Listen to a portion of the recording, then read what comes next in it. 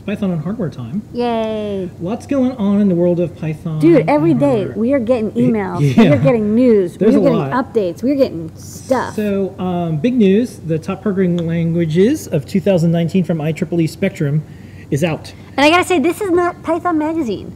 This is not the Python Weekly World News.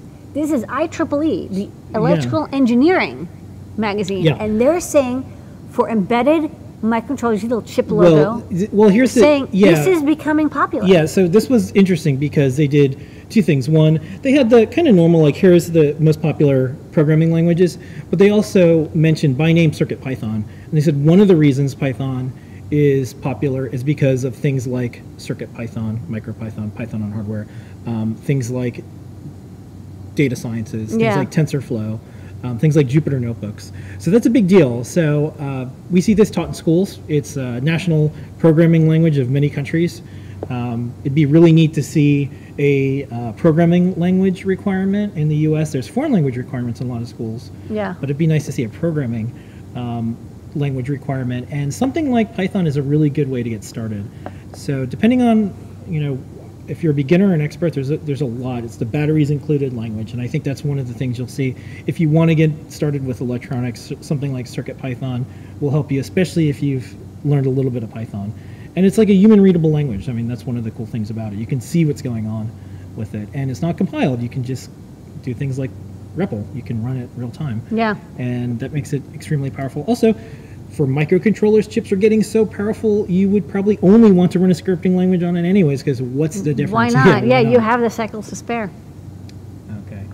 We have a new version of CircuitPython. CircuitPython 5.0 Alpha 2 is released. And in addition to we've just fixed a couple little bugs and more boards are released, we're also now generating our binaries through the new GitHub continuous integration service. So we're able to generate more binaries, even on pull requests, and we'll be doing more releases where we can generate them really fast. It's going to be very easy for us to do more and more releases without dealing with Travis CI. Yeah.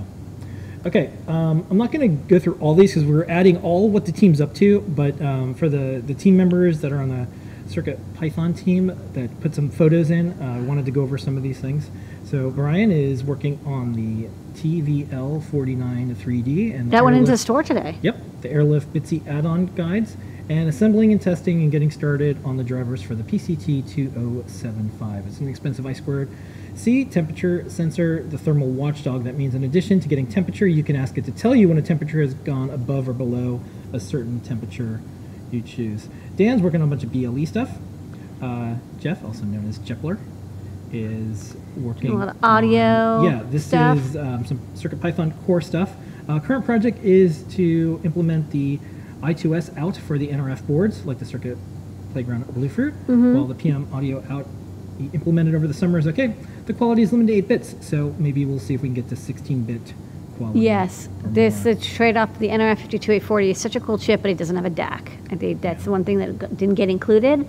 So instead, if you want to do a lot of audio output, I2S is the best choice. All right. Scott made these cool PCBs using the After Dark PCBs from Osh Park. Those are so cool. Check it out on Twitter and more. The folks that are doing the CircuitPython book in Japan with Moo posted up this cool video. They're showing all the things that something like Circuit Playground could do running CircuitPython. So here's a little video they made, and they showed that you can play WAV files.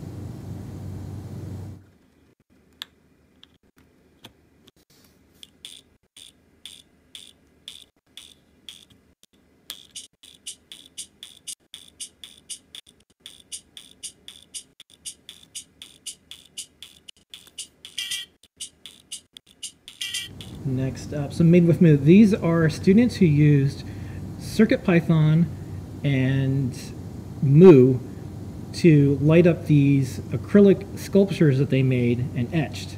So when they light them up, they can control the color, and they use Python, and they were able to take these home. So you can see that it just shows up as a USB drive. They can just change a couple things, what the color is or how quickly it goes, and then they have a beautiful sculpture. These are nice. Those are really nice. I love the line effect because Yeah. it gives a little bit of a texture to it. Next up, Nicholas Toll and Toll posted up an amazing video about how you can use Moo to make this HyperCard-like thing and use Android. So With you have- Python. With Python. So you have to watch the whole thing, and it's only a 5-minute video, but it is really interesting, really cool. Check out the newsletter. Check out our site for that. Next up, these cool kids got some circuit playgrounds, and check out what they're doing with them.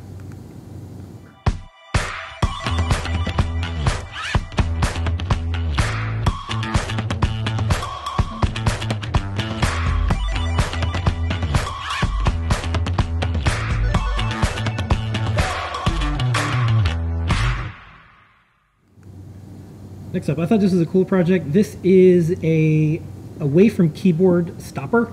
For World of Warcraft. Yeah, so just once in a while it'll make the character jump. Just up. jumps up. Yeah, Which so is just kind of cool. There's like this little wizard dude. Yeah. You know about this. This is Circuit Python snakes its way to this X in a box. X in a box thing. Yeah. Or Xenobox. Yeah. I think it's X in a box. I don't It's know. a Cortex M0. It's a SAMD21 based plug and play board system.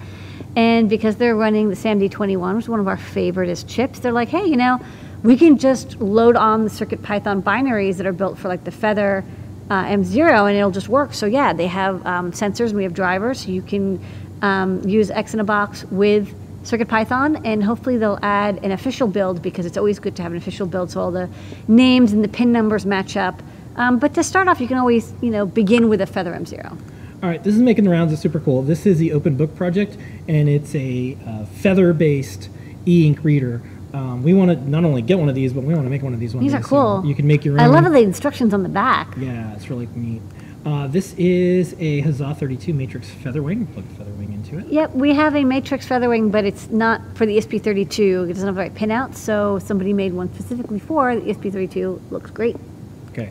I like this. I thought this was neat. Someone says, you know what? Like me some Spark Fun, like me some Adafruit, I'm going to make an Artemis Feather. Spark fruit. Yeah, Spark Fruit, Adafruit. Adafruit. So, anyways, I thought this was kind of neat, and we'll see. I think It actually looks really good. It's I got think the Spark Fun module. should make an Artemis Feather. I think so too. And because then I can write the headline, Feather takes flight with the Artemis. the only That's my idea. recommendation I would have is I'm trying to make all my new Feather boards with USB-C. So maybe if you can fit a USB-C connector, it does require 2 more resistors, but I think it would be a worthwhile addition. Okay. You can And squeeze it that in. is this week's Python on Hardware. There's a ton more. Those are the highlights. Squish, squish. Okay, Okay, what's next? time travel.